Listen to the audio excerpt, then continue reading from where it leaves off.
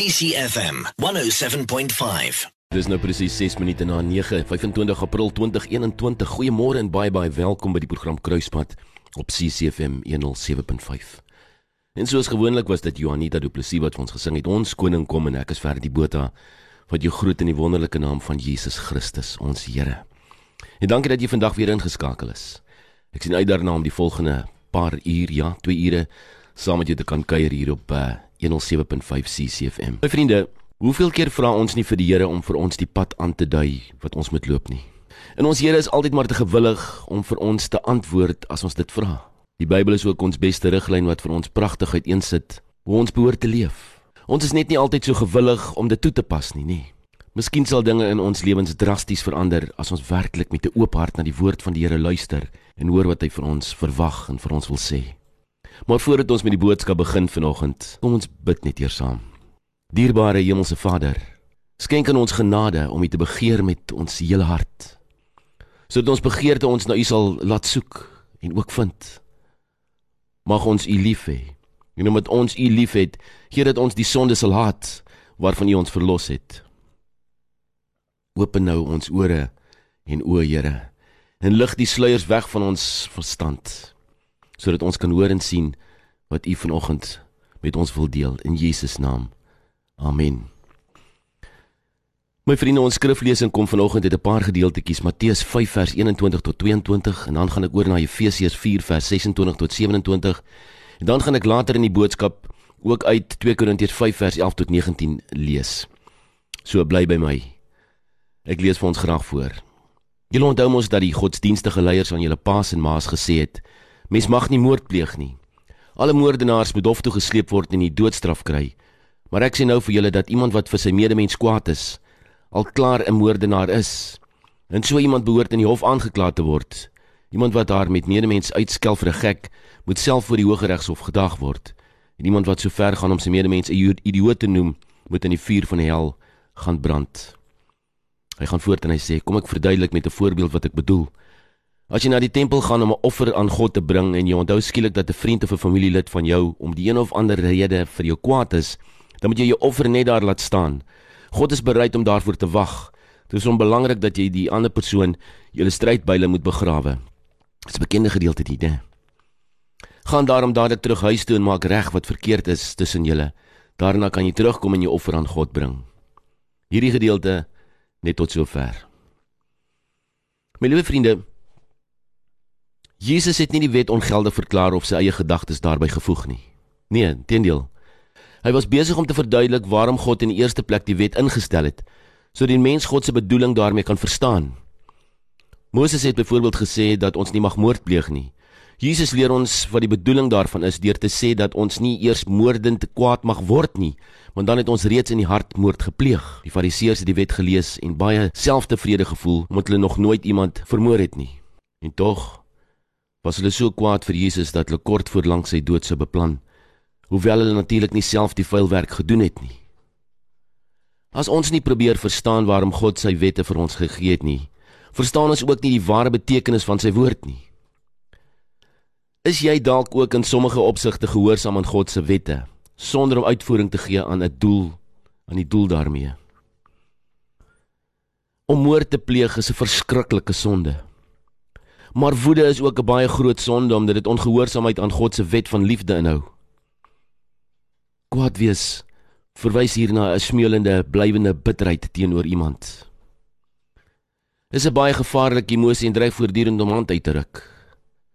As 'n mens beheer verloor deur jou woede, lei dit tot geweld, hartseer, spanning en nog baie ander negatiewe gevolge. Geestelike skade word in die proses berokken, vriende. Woede staan in die pad van 'n gesindheid wat vir God aanneemlik is. Was jy al ooit trots daarop dat jy nie vir iemand anders gesê het wat jy graag wou nie? Selfbeheersing is 'n baie goeie eienskap. En Christus wil hê dat ons ook ons gedagtes moet beheer. Jesus het gesê dat ons selfs vir ons gesindheid verantwoording sal moet doen. Ek wil jou net herinner dat Jesus, die persoon wat vir jou sonde gesterf het aan die kruis en vir jou gaan plek voorberei het, die regter gaan wees wanneer hy weer kom. Onthou, sy gesindheid was deurlopend reg, al is daar onregverdig teenoor hom opgetree. Hy is die persoon vir jou gaan sê, dit is wat jy gedoen het, is dit reg? Het iemand vals beskuldig? Het jy nog steeds sy wrok in jou hart? Gebroke menseverhoudings belemmer ook verhoudings met God. As daar probleme en wrywing tussen jou en jou vriende is, moet jy dit so gou as moontlik oplos. Dit is skynheilig om te sê dat 'n menseverhouding met God reg is, terwyl jy verhouding met ander veel te wens oorlaat. Ja, volgens 1 Johannes 4 vers 2 weerspieël jou verhouding met ander mense jou verhouding met God.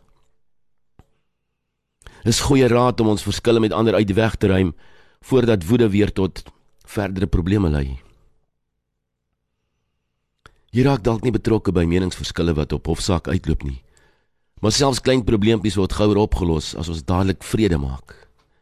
Hierdie verse wat ons gelees het, raai jou dus aan om jou saak met jou medemens reg te stel, voordat jy voor God verantwoording moet doen. Ek lees nou vir ons 'n gedeelte uit Efesiërs 4 vers 26 tot 27. Moenie vir mekaar lieg nie, wees eerlik met mekaar, want ons speel mos in dieselfde span van God. As jy vir iemand kwaad word, moet jy niks doen waaroor God skaam sal kry nie. Moet ook nie gaan slaap terwyl jy nog vir iemand kwaad is nie. Moenie die duiwel kans gee om jou vas te trek nie.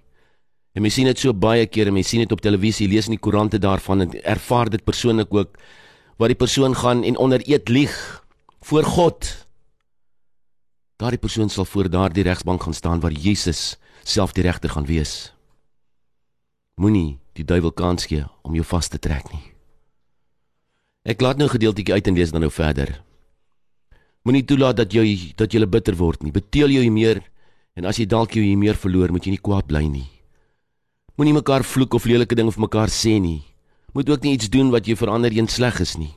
Behandel mekaar mooi en goed, dat dit vir ander lekker wees om by jou te wees. Sien mekaar se foute oor, net soos God julle foute oorgesien het, omdat julle Jesus in is. En hierdie gedeelte net tot hier. Die voorskrif, vriende, is nie dat jy nie mag kwaad word nie, maar sê wel dat jy reg moet optree wanneer jy kwaad word. Met ander woorde, om kwaad te word is 'n natuurlike reaksie. Maar die selfbeheersing wat ons in Jesus kry, bepaal hoe jy jou kwaad word gaan hanteer. Deur onnadenkend uiting te gee aan jou woede, maak jy ander mense seer en vernietig jy verhoudings. Woede wat onderdruk word kan weer tot bitterheid lei en so kan jy jouself vernietig. Eerder moet jy onmiddellik iets omtrent die saak doen, maar doen dit op so 'n manier dat dit nie die verhouding bederf nie. En as jy woede koester en vertroetel, gee jy die duiwel vatkans in jou lewe en kom daar 'n verdere verdeeldheid. Oefen jouself hierin. As God se gees in ons is dit 'n teken dat ons aan hom behoort. Dis logies dat mense wat saam woon, saam werk of in een vriendekring is, van mekaar sal en mag verskil. Want hulle persoonlikhede verskil, maar konflik is gewoonlik die simptoom van 'n wig wat reeds iewers in die verlede ingedryf is. Ja, Salomo beskryf baie poëties die misverstand tussen hom en sy nuwe bruid en demonstreer daardeur 'n gevoelsverskil, swak of gebrekkige kommunikasie en slegte tydsberekening om te leer om in liefde saam te leef. Abraham en Sara het getwis oor haar kinderloosheid, net soos Jakob en Rachel. Job se vrou het nie saamgestem oor sy reaksie op sy siekte nie. Die profeet Maleagi het hom sterk uitgespreek teenoor die priesters wat hulle huweliksbeloftes verbreek het en nie herstel het nie. Verskille is algemeen, my vriende, maar die woord gee leiding. Paulus en Petrus gee clues oor hoe om huislike onmin te voorkom en op te los. Paulus het vir paartjies in Korintië geskryf dat God ons tot vrede geroep het. Dis die hoogste doelwit. Petrus het vrouens wat in gespanne huweliksverhoudings is, met ongelowige mans getroud is, aangeraai om oor te wen, deur hulle konstante sagte en stil gees. Die menslike natuur het nie verander nie. Kompetisies en stryd lei net tot ernstige gevolge. Liefde aan die ander kan verdra, glo, hoop, verduur, alle dinge. En Jesus het ons geleer om eers die balk uit ons eie oog te haal, voordat ons probeer om die splinter uit 'n ander sin te haal, nie. Genade maak 'n belangrike deel daarvan uit om spanning te verlig. 'n Verdraagsame, vergewende, geduldige gees kalmeer konfrontasie, my vriende. Sensitiewe tydsberekening vra ook warm, laat ek eerder dit so, die Engelse woord, dit gee dit 'n bietjie meer effek, warm affection. Ons moet nie dat probleme verander na bitterheid nie. Die Nuwe Testament waarsku ons om ons woede aan te spreek voordat die son ondergaan. Al word die hele probleem nie opgelos nie, het die vredesproses reeds begin. Uiteindelik moet ons kies om te vergewe, né? Kalmte en vrede word deel van ons wanneer ons Jesus Christus toelaat om ons pyn en hartseer te beheer. Hy het vergifnis gemodelleer en net hy kan ons die krag gee om wraak te begrawe en harmonie in verhoudings te herstel. Gelowiges is veronderstel om die vredemakers te wees.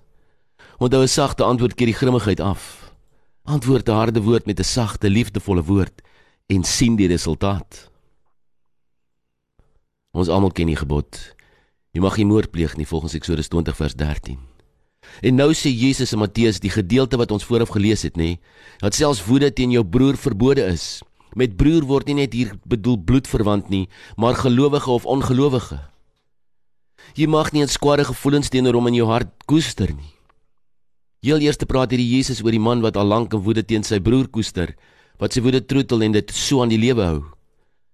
En hiermee verbied God alle selfsugtige woede wat wraak wil neem en weier om te vergeet.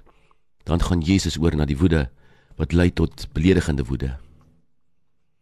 Die oorspronklike woorde wat hier vir gek gebruik word, dui op iemand wat 'n ander verafskeen minag. Ons sien dit daagliks op ons paaie en ons het dit deesdae ook 'n naam gegee. Ons noem dit mos padwoede. Of ek nou reg of verkeerd is, ek sal die bestuurder van die ander voertuig met vingertaal, gebalde vuiste en vloektaal met van hierdie aarde af probeer vee. En weet jy, is byna nie 'n groter Christelike misdryf as dit nie. Want wie van ons durf met minagting kyk na 'n mens vir wie Christus gesterf het en ook lief voor is? Laastens in die gedeelte is daar 'n man wat sy broer uitskel vir 'n idioot. Sien ons dit nie elke dag in ons samelewing nie? Miskien wil ek vanoggend nader aan jou huis beweeg. Hoeveel keer het jy nie al vir jou kind, jou man of jou vrou uitgeskel vir 'n idioot of dat hulle onnosel is nie? Jesus sê dat jy in jou optrede om dit kwyt te raak 'n mens se reputasie en karakter aantas. En verder sê Jesus dat een wat sy medemense naam skend, strafbaar is met die ergste straf, die helse vuur. En kry ons dit nie baie nie. Wat jy daai persoon se naam so sleg maak en skend, dat dit inwerk op sy persoonlikheid, dat dit inwerk by sy verhoudings met sy werk, met sy kollegas, in sy huwelik, met sy kinders. Want jy het hom in sy naam geskend. En die Here sê dit sal strafbaar wees met die ergste straf, die helse vuur. Wat Jesus met hierdie uitsprake wil sê is dit: langdurige woede is sleg, minagting is erger, maar karakterskending is die ergste. Iemand wat die slaaf van woede is, pleeg dalk nooit moord nie, maar in sy hart is hy 'n moordenaar. Gaan dus nou en maak vrede waar daar woede en haat is. Dink byvoorbeeld aan Jesus se disippels. Simon Petrus was 'n rowwe, onopgevoede visserman, wat met sy hande gewerk het. Hy was ook 'n wispelturige soort mens, een dag in die wolke en die ander dag in die modder. Een oomblik hoor hy God se stem en die volgende luister hy na Satan, Matteus 16 vers 23. Wie kan vergeet hoe hy die soldaat wat Jesus gevange wou neem, sy oor afgekap het? 'n irrasionele optrede van 'n man wat eintlik in Jesus se skaduwee moes geloop het, nê? En tog het Jesus hom liefgehad en aanvaar en hom gebruik om 'n vaste fondament vir sy kerk te bou. Jakobus en Johannes was weer met respek gesê grootbekke, sodat Jesus hulle seuns van die donder genoem het. Hulle was vinnig van die meer en hard in hulle oordeele, en hulle hele dorp met vuur laat verbrand, omdat die inwoners Jesus verwerp het. Maar Jesus het onder die oppervlak die potensiaal gesien, wat liefde uit hulle sou haal. Die punt is hier dat Jesus se liefde vir en die aanvaarding van hierdie mans hulle die geleentheid gegee het om te probeer verander, sodat hulle lewens so syne kon wees. En toe hulle hom ontmoet, was hulle gewone mense. Mense wat jy waarskynlik nooit sou raak gesien het nie. Maar nadat hulle hom ontmoet het, het hulle gedeel in die onsterflike wese van God en het hulle die wêreld in sy naam en in sy krag verander. Alhoewel die wêreld mense na hulle uiterlike voorkoms, status en rykdom oordeel, wil God hê dat ons die wat die wêreld as niks beduidend afmaak, sal lief hê en aanvaar. Met ander woorde, die mense wat jou liefde die minste verdien. Motors kan nie loop as hulle leeg is nie. Maar Christene probeer dikwels van geesdampe leef, en dan wonder hulle waarom hulle so kragteloos is. Alleen uit 'n intieme verbintenis met God, kan ons 'n lieflike geur vir Christus in die wêreld wees, en leer om mense lief te hê soos Jesus. Ons kan nie die Christelike lewe uit ons eie krag lewe nie. Ons het nodig om God toe te laat om ons ten volle lief te hê, sodat ons kanale van sy liefde kan wees. My vriende, kinders van God is vredemakers. Liefdevolle vredemakers. Jy sien, om 'n vredemaker te word, moet jy heel eers vrede maak met jou God, en dan kan jy vredemaker word tussen mense. Ons sien dit elke dag, dat baie mense om ons gedurig leef in konflik, moeilik en bitterheid. Hulle saai tweedrag, misverstand en wantroue en rusie. En dan is daar mense wat brûe bou tussen mens en mens, ras en ras, groep en groep. Die woord sê vir ons in Matteus 5 vers 9, geseënd is die vredemakers, want hulle sal kinders van God genoem word. Het jy dit gehoor? Nie skoorsoekers, slegseers, rusiemakers en hardkoppiges nie, maar vredemakers. Jy sien, hulle maak die wêreld 'n beter plek om in te woon. Die vrede wat die kinders van God maak, sluit vrede met alle mense in. Dis 'n totale vrede wat alles en almal insluit. Dit maak die hele wêreld heel en gesond. Deur hierdie vrede en bewerkstelling skep ons 'n positiewe lewensruimte waarin alle mense gelukkig kan lewe en werk. Maar hierdie vrede vra ook 'n bietjie iets meer. Jy sien, dat ons met ons vyande en vervolgers vrede moet maak. Jy is miskien vandag by 'n werk of in 'n werksituasie of moontlik in jou huis, waar jy om vrede smeek. Jy sien, dit is maklik om met ons vriende in vrede te leef. Maar ons kindskap van God eis ook dat ons met ons vyande vrede sal maak. En baie van ons vyande is ons naaste. Vredemakers moet nie net vredeliewende mense wees nie. Nee, vredemakers is gedurig besig, gewillig om iets op die spel te plaas. Om 'n vredemaker te wees is nie net 'n mooi droom nie, maar deur Christus word dit 'n werklikheid. Sy Heilige Gees stel ons in staat om oral en altyd vrede te maak, en die wêreld sal ons herken as kinders van God. God is 'n God van vrede. Sy seun Jesus Christus word die prins van vrede genoem.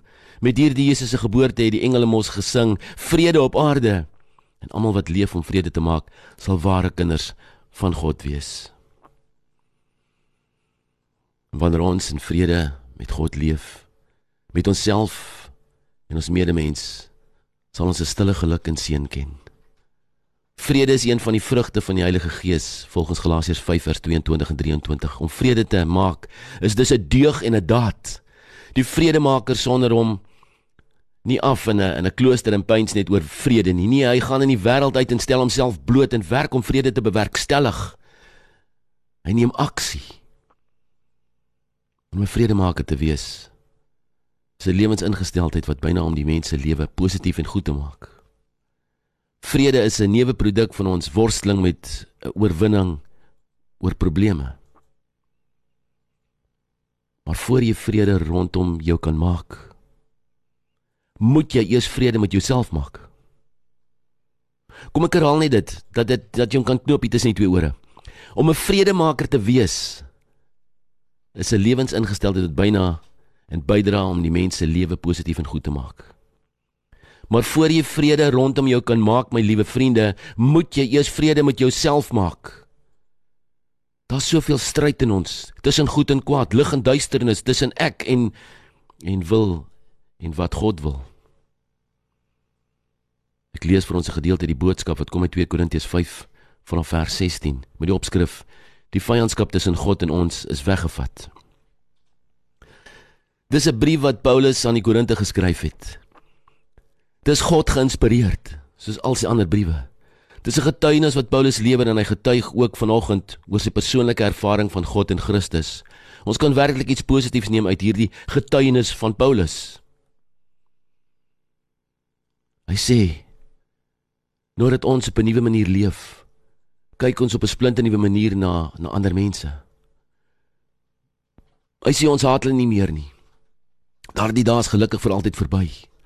Vroeër toe ek nog nie 'n Christen was nie, het ek 'n verskriklike ding aangevang.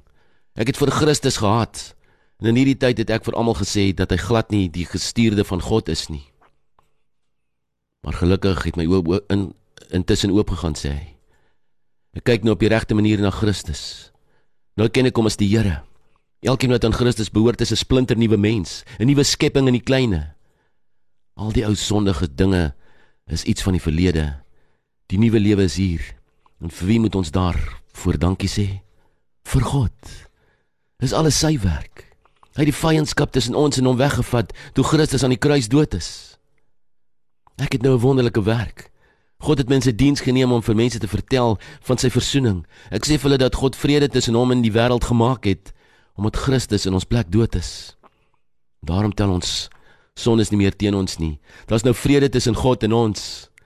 Dis die goeie nuus wat ek oral bekend maak. Ek is Christus se ambassadeur hier op aarde. Ek verteenwoordig hom op elke plek waar ek kom. God praat nou ook deur my met julle almal. Ek smeek julle in die naam van Christus, laat toe dat God die vyandskap tussen hom en julle wegvat. Aanvaar hierdie versoening as 'n geskenk uit sy hand. Weet julle, Christus het nooit enige sonde gedoen nie. Tog het God hom daar aan die kruis in 'n sondaar verander. Hy het al ons sondes daar op Christus afgelaai. Daarom is ons almal wat in Christus glo, se saak met God in orde. Ons is nou vry. Ons is so geneig om mense op 'n uiterlike te beoordeel nie. Maar wanneer mens dieper probeer kyk, kan jy tot heeltemal ander insigte kom. Hoe sê die Engelsman, don't judge a book by its cover. Ons moet nie bloot volgens menslike maatstappe beoordeel nie. God bring ons terug na homself of versoen ons met hom deur al ons sondes te vergewe en ons regverdig te maak. As ons in Christus glo, is ons nie meer vyande van God of vreemdelinge nie. En omdat ons met hom versoen is, het ons die voorreg met ander aan te moedig om ook in hom te glo. Die verhouding tussen God en mens is herstel. Daar het weer vrede gekom. Ons word die verkondigers van God se versoeningsprogram en moet dit ook leef met ons naaste. Ons neem met ons steltenis kennis van die geweld en onrus en bloedvergieting, aggressie, woede en onvrede in ons land, nee, in valsheid. Ons sien dit elke dag in die koerante en tydskrifte en op televisie. Ons hoor dit oor die radio. En stadig gaan raak ons bestand daarteen en ervaar ons dit as deel van die lewe. As aggressie of woede na my kant toe kom, gaan ek dit met aggressie en woede beantwoord. Deur ons onbetrokkenheid word ons dan ook deel van die probleem in plaas van deel van die oplossing. Wat staan ons te doen om positief 'n bydrae te maak tot vrede in my huisgesin, vriendekring, werk en omgewing? Ons kan stilweg almal wat daardeur geraak word en so optree met 'n gebed vir vrede seën. Maar die belangrikste is die eerste plek waar jy vrede moet vind, is in jouself. Dit doen ek deur met my stromgejaagde lewe by God uit te kom en by hom stil te word in gebed. Nie net om met God te praat nie, maar ook om te luister wat hy deur die Heilige Gees my wil sê. In die tyd, saam met hom moet ek ontslae raak van al my vrese, vooroordele, woede en gruwe teenoor my medemens. Ek moet die pad van vergifnis en versoening loop en toelaat dat sy liefde my hart vul. Mense gaan nie verander omdat jy wil hê hulle moet verander nie. Verandering moet eers in jou self plaasvind. Dis in die finale instansie liefde wat insig, harmonie en vrede bring. Jy kan 'n vredemaker vir Christus word deur opregte gebede vir vrede. Dit sal in jou lewe en optrede geopenbaar word en die vrede sal soos golwe van lig van jou afweier en weier uitkring. Dit sal saamsmelt met die van al God se kinders en opstyg na sy genade troon. Hy hoor jou hulpgeroep, jou huis, jou vriendekring, jou kollegas. Ons hele land sal baat vind by hierdie ligskare van vredebidders. Ons sal almal tog in vrede leef, is dit nie? Is tog waaroor dit gaan op die einde van die dag. My vriende, kom ons luister na 'n stukkie musiek. En ja, die liedjie wat ek nou gaan speel vir die eerste keer op CCFm. Hier is op Kruispad. Luister mooi. En laat weet my ook hoe die naam van die liedjie heel moontlik is. Ons geniet dit saam. Dis pragtige klanke daarin, nie? Ja, dit was 'n revensie gewees saam met Joe Black hier op 107.5 CCFm. Vir die eerste keer gespeel op CCFM. En wat was die naam van daardie liedjie? Ek dink, stuur vir my wat jy dink die naam van daardie liedjie is, en dan dink ek, gaan ek terugkom so 'n bietjie later en te sê wat ons slagspreek gaan wees ook dan nou vanoggend. Ek dink ons gaan die liedjie sommer se tema ook gebruik as ons slagspreek vanoggend hier op 107.5 CCFm Kruispad. Goeiemôre, baie welkom, ek is Ferdi, en ek is so bly jy is ingeskakel en saam met my ook die wonderlike liedjie te kon deel, wat ons vir die eerste keer gespeel het hier op CCFM. My liewe vriende, verkeer jy onder die indruk dat jy vry is, dat jy kan maak soos jy wil, gaan waar jy wil en optree soos jy goed dink? Spog jy dat jy jou eie baas is en jou eie lewe regeer? In hierdie selfvredenheid kan jy 'n slaaf wees van iets sonder dat jy dit besef en in lokvalle trap waarin jy vasgevang sal word.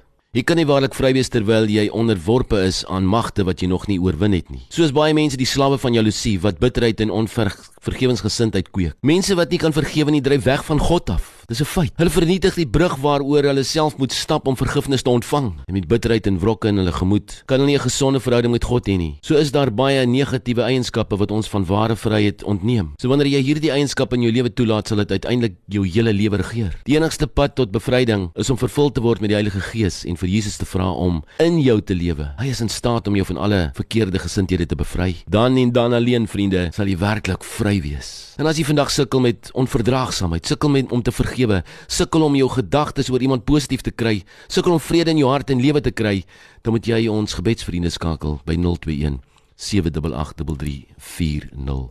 Ek wil na jou luister en saam met jou bid vanoggend. Jou ook raad gee, jou aanbeveel, maak dinge sommer nou reg. Bel nou my vriende, die nommer is 021 788 3340. En ja, ons het gesê, stuur vir my die, wat jy dink die tema liedjie se naam is, die liedjie wat Refensie en Joe Black gesing het, 061 798 1075. Hier in die ateljee stuur jy vir my vanoggend, maar jy kan vir my gebedsversoek ook stuur, hou dit maar so kort en saaklik en konfidensieel ook asseblief, op 061 798 1075. En volgende aan die beurt is natuurlik Retief Burger, wat sê, so seker, goeiemôre, dis 9:37, ek groet jou, goeiemôre. Dis nou 9:42 en dit was Retief Burger met so seker sal ek u vertrou. Baie welkom as jy nou net ingeskakel het, ek is Ferdi Botha en jy luister na die program Kruispad op CCFm 107.5. Storietyd natuurlik, nee. En die storie se naam vanoggend is, hoekom is hulle bly? Hoekom is hulle bly? Kefa Sempangi was 'n stigter en 'n leraar van die Redeemed Church in Uganda. In 1973 het die berugte president Idi Amin sy moordversier ingestel op die kerk, wat 14,000 lidmate sterk was. Duisende van die kerk se lidmate reg oor Uganda is deur Amin se Nubiese huurmoordenaars uitgewis. Kefa en sy familie het egter telkens wonderbaarlik aan die dood ontkom. Hy vertel die volgende verhaal in sy boek A Distant Grief. Hy vertel dit was 'n Paasondag, en ek het 'n hele paar dienste gehou vir duisende gelowiges van wie heel wat kilometers ver gereis het om die diens by te woon en op verskillende tye van die dag daar opgedaag het. Ek moes dus maar telkens die diens herhaal, en teen die einde van die dag, die son wou net ondergaan, het ek uiteindelik afgesluit. Ek het konsistorie toe gestap om my kerklike gewaad te gaan uittrek. Ek was gedaan en het gehoop op 'n paar minute alleen in gebed te kon deurbring. Ek moes deur die skare pad oopbeer na die konsistorie, en toe ek uiteindelik daar uitkom, was ek te uitgeput om op te merk dat 'n groepie mans agter my was en saam met my die vertrek binne gegaan het. Ek lees raak sien toe hulle die deur agter hulle toedruk. Daar was 5 van hulle wat tussen my en die deur stelling ingeneem het, met hulle gewere op my gerig. Hulle gesigte het die littekens gedra van die snymerke waaraan die kwakwa stam uitgeken word. Hulle was gemaklik aangetrek, geblomde hemde en wye pypbroeke, en het sonbrille gehad. Hoewel ek geen een van hulle van tevore gesien het nie, het ek dadelik geweet wie hulle is. Die geheime polisie van die State Research Bureau, admin, Nubiese huurmoordenaars. 'n Lang ruk het niemand 'n woord gesê nie, toe die langste een duidelik die leier gepraat. Ons gaan jou doodmaak. As daar iets is wat ek wil sê voordat jy sterf, is daar iets wat jy wil sê voor jy sterf, sê dit nou. Sy stem was bedaard, maar sy gesig was vertrek van haat. Ek kon net spraakloos na hom staar. 'n Aaklige oomblik lank het ek die volle krag van sy woede aangevoel. Ons het mekaar nog nooit eens ontmoet nie, maar sy grootste begeerte was om my uitmekaar te skiet. My tong het dik gevoel en my ledemate het begin bewe. Niks was meer binne my beheer nie. Dit is al nie nodig om my dood te maak nie, ek het gedink, want ek gaan van self omkap.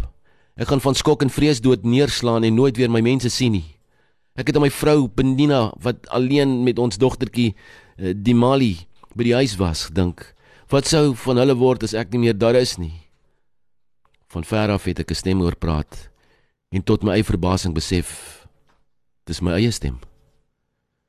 Maar dit moet beslis die Heilige Gees wees wat die woorde in my mond gelê het. Ek hoef nie vir myself te pleit nie, het ek myself hoor sê. Ek het klaar gesterf. My persoonlike lewe het tot 'n einde gekom, toe ek my lewe aan Christus oorgegee het. Nou is dit Christus wat in my lewe. Dit is julle wat in gevaar is, want julle is dood in julle sonde. Ek sal tot God bid dat hy julle, nadat julle my dood gemaak het, die ewige dood sal spaar. Die lang man het 'n tree in my rigting gegee en toe gaan staan. Binne 'n oomblik het sy hele gesig verander. Sy hart het omgesit in nuuskierigheid. Hy het sy geweer laat sak en vir die ander beduie om dit ook te doen. Hulle het hom verbaas aangekyk, maar nogtans hulle gewere voor my gesig weggehaal. Toe die lange weer gepraat. Sal jy regtig vir ons bid, het hy gevra. Ek dog my ore mislei my. Ek het eers na hom gekyk en toe na die ander. My verstand was heeltemal verlam. Die lang man het sy vraag herhaal, harder die keer, en ek kon sien, hy het begin geduld verloor. Ja, ek sal vir jou bid, het ek geantwoord. My stem het sterker geklink, selfs in my eie ore. Ek sal tot die Vader in die hemel bid, buig asseblief julle koppe en maak julle oë toe, ek wil bid. Die lang het weer vir die ander beduie en al 5 het hulle koppe laat sak. Ek het ook my kop gebuig, maar my oë oopgehou. Die Nubiër se versoek het vir my soos 'n vreemde slenter geklink. Ek het by myself gedink, my lewe gaan enige oomblik tot 'n einde kom. Hulle gaan my aanval sodra ek my oë oopmaak of toemaak. Ek wil nie toe sterf nie.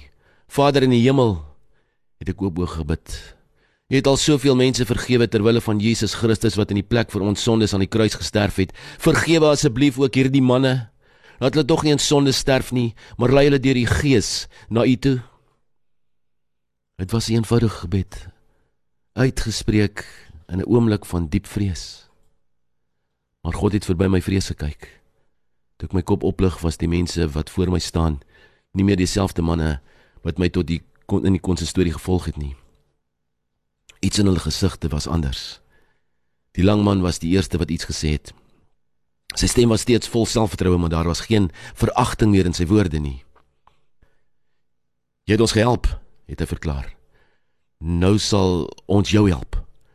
Ons sal met die res van ons geselskap praat en hulle sal julle uitlos. Julle hoef nie vir julle lewe te vrees nie. Julle is in ons hande en ons sal julle beskerm. Ek was te verstom om te antwoord. Die lang het verander beduie om te loop. Het self ook deur die deur se kant toe gestaan, maar nog vir oulaas omgedraai vir my gesê. Ek het weduwees en weeskinders onder hulle gemeentelede gesien. Ek het gesien hoe sing en jubel hulle. Hoekom is hulle so bly? Al blaas die dood in hulle nek. As gevolg van my intense emosie weens die wonderbaarlike ontkoming, was dit te moeilik maar om te praat. Maar ek het hom geantwoord, want hulle weet dat God hulle lief het. Hy het die ewige lewe vir hulle gegee, en hy sal ook vir hulle liefdes die lewe gee, want as hulle sterf, sterf hulle in Christus. Of my antwoord op sy vraag begryp het, weet ek nie. Ek het gesien hoe hy verbuisterend sy kop skud en uitstap, gevolg deur sy trawante. Ons het nooit weer gesien nie, maar ons kerkse mense is ook nooit weer deur die Nubiërs getuister nie. Dit is gesien as 'n totale godswonder. En absoluut nie, kom ons luister na Willie Joubert, want hy is die sleutel van my lewe en ek hoop jou nou ook. Ja, dit was Willie Joubert, hy is die sleutel van my lewe. Is hy die sleutel van jou lewe? Ja, ek dink hy pragtige storie ook net daai verhaal daai wat hierdie pastoor vertel het ook. En as die Here nie die sleutel van sy lewe was nie, dan dink ek het hy nie geleef om natuurlik die wonderlike verhaal aan ons met ons te kan deel nie. So, ek hoop hy is ook die sleutel van jou lewe. My vriende, ja, daai liedjie wat ons gespeel het met, dit was natuurlik Revensie en Joe Black, wat hom vir ons gesing het, rig my oë op na die berge. Wonderlike, pragtige liedjie, die eerste keer op CCFm ook gespeel, en klomp mense het dit reg, 100% reg, maar weet jy, ek wil nou verder gaan vanoggend, en ek dink dit is nogal noodsaaklik, dat ons van slagspreek ook so kry. Jy weet, in 'n tyd soos hierdie waarin ons leef ook van 'n klomp onsekerhede, waar daar bespiegelinge gemaak word weer oor third wave wat kom van die pandemie en so aan, en dit is nogal vir my partykeer so tong in die kies, dat hulle selfs tot op 'n datum amper kan beslis. Dan wonder ek wat se inset het daai mense, met wie praat hulle van die wave, wat hulle tot vir ons 'n datum kan gee. Maar waar kry ons hulp? Ons kan ons hulp net kry, ja, as rig ons oop na die berge. Daar waar my God is natuurlik. So kom ons maak ons slagspreuk vanoggend. Ek rig my oë op na die berge. Jou slagspreuk van vanoggend hier op 107.5 CCFm is: ek rig my oë op na die berge. Waar sal my hulp vandaan kom? Jy hoef nie net daai buite sit nie, maar dit is tog hoekom jy so op in hierdie tyd waarin ons tans is. Ek dink elkeen van ons, as jy eerlik met jouself moet wees, het in hierdie afgelope jaar het ons oop na die berge geslaan en eintlik gevra: Here, waar sal my hulp vandaan kom? En dan antwoord my hulp is van die Here wat hemel en aarde gemaak het. Absoluut nie. So ons slagspreuk van vanoggend is: ek rig my oë op na die berge. En wees eerlik met jouself vanoggend. Miskien sit jy in 'n situasie vanoggend waar jy sê: Here, waar gaan my hulp vandaan kom? Waar gaan my krag vandaan kom? Jy moet hierdie ding uitsorteer. As jy die Here, rig jou oë op na die berge. En dan sê ons eerlik mekaar: waar sal my hulp vandaan kom? En natuurlik ons sielkosmandjie. Ja, daai sielkosmandjie, hy sprop van ons van hierdie afgelope 2-3 weke praat ons oor vriendskap. Hy's vol gepak van vriendskap. Wat is 'n vriendskap? Ons het nou al mooi deur 'n klomp goed gedraf, maar ek het so 'n bietjie geloer. Ek hoop nie om nie, ek het so 'n bietjie geloer. En die enetjie wat ons gaan wees is oor vriendskap, is om bly te wees. Jy sien, blydskap is iets wat uit 'n mens se hart uitkom. Dis 'n emosie wat ontbrand wanneer jy gunstig op 'n eksterne faktor reageer. So blydskap is iets wat uit 'n mens se hart uitkom. Ek dink ons gaan 'n bietjie daar stil staan en dan soos bly so 'n bietjie verder. En as jy naby is, ja nee, dis 'n mooi enetjie daai. En vreugde soos nee, ek maak sommer hierdie hele mandjie nou leeg en ek moet wag, ons eers bietjie musiek maak weer en dan kom ons bietjie later terug in die tweede gedeelte van die program waar ons natuurlik die sielkosmandjie oopmaak. So 0617981075 is 'n slagspreuk. Ek rig my oë op na die berge. En as jy wil, kan jy byvoeg: waar sal my hulp vandaan kom? En dan antwoord ons sommer so in echo: my hulp is van die Here wat hemel en aarde gemaak het en nooit laat vaar die werke van sy hande nie. Nee. Daar sê ek rig my op na die berge. Waar sal my hulp vandaan kom? My hulp kom van die Here. Absoluut. Nou kom ons maak 'n stukkie musiek. Grote almagtige Here, dis onbeskaamd wat vir ons sing hier op 107.5 CCFm. Dis nou 9:56.